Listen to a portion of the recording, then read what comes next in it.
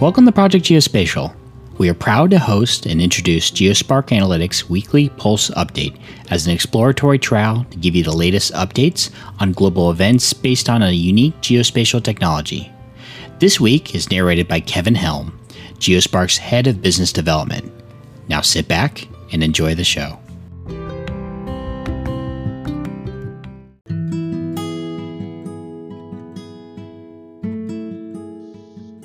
This is Kevin Helm with Geospark Analytics. We're wishing everyone a safe and productive start to the week. NATO recently selected Geospark Analytics as an Innovation Challenge finalist. Voting is now open and there will be an online event on the 17th of June. If you'd like to listen in to hear about our solution, please contact us at info@geospark.io. We'll start with a look at pulse ratings from around the world. The countries with the lowest rated levels of stability as of June 12th were Syria, Chad, and Iran, all below 27. In these countries, the low level was predominantly related to crime, health, and unrest. Looking at the longer-term trends in other countries for reference, Spain's pulse rating, currently at 59, scored between 57 and 61 over the previous 60 days. Conversely, Somalia's 60-day pulse range is more volatile, as it varied between 12 and 43, currently sitting at 40. Let's move on to this week's flashpoints. Over China on June 9th, we noticed a hotspot triggered by a disaster in the southeast part of the country. Clicking on the hotspot, a slew of articles quickly indicated that millions of people were affected by flooding and landslides due to heavy rains in the region, with over 20 people dead or missing. Pulling up China's pulse stability score, we narrowed down news articles pertaining to the disaster event theme model to investigate the storms. Articles indicated rain and flooding are expected to continue in the coming days. The country's pulse stability remains at 52 within its 60-day range.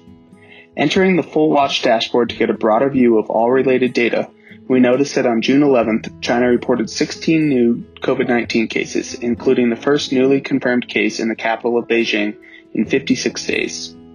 This highlights the theme of concern of new COVID-19 clusters after areas gradually reopen.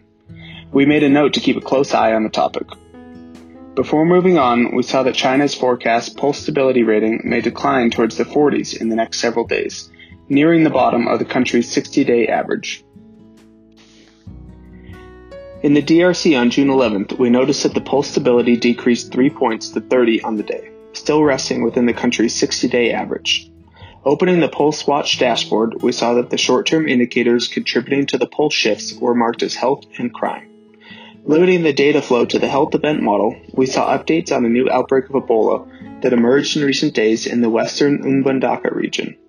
While there have been no new Ebola cases in the previously hard-hit eastern Ituri, North Kivu, or South Kivu regions since April 27th, the new outbreak's origin has yet to be confirmed, as internal travel was limited due to a domestic flight ban to halt the spread of COVID-19.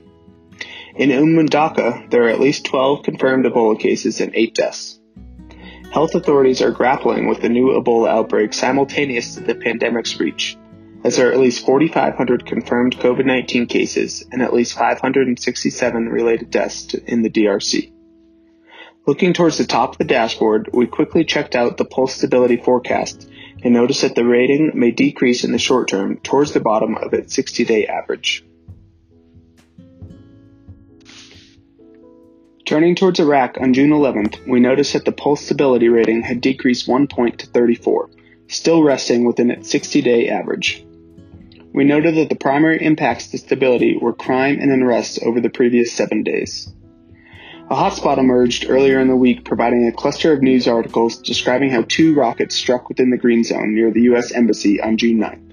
And due to persistent levels of reporting on the attack, the data remained front and center for investigation. Looking into additional data on the news pane, we saw that Turkish jets had targeted the PKK in northern Iraq 1 day prior, and that an alleged Islamic State militant had been arrested in Fallujah. Narrowing the data flow to unrest-related news, we saw that the protest action had resumed in southern Iraq, and that there are fears of increases in COVID-19 as people continue to gather in groups.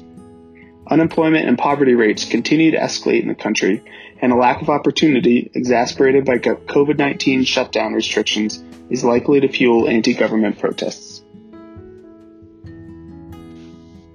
Hyperion users are able to track COVID-19 using our health event model and COVID-19 hotspots, but can also gain awareness of the off-the-radar global events that may impact their missions.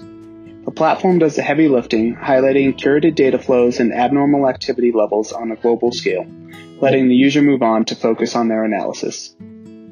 We look forward to bringing you more stories next week with another edition of the Weekly Pulse.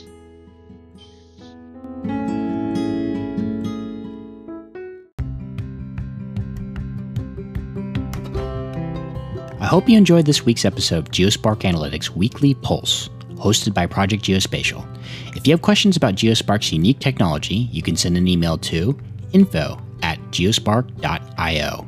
If you have questions for Project Geospatial, send those to info@projectgeospatial.com.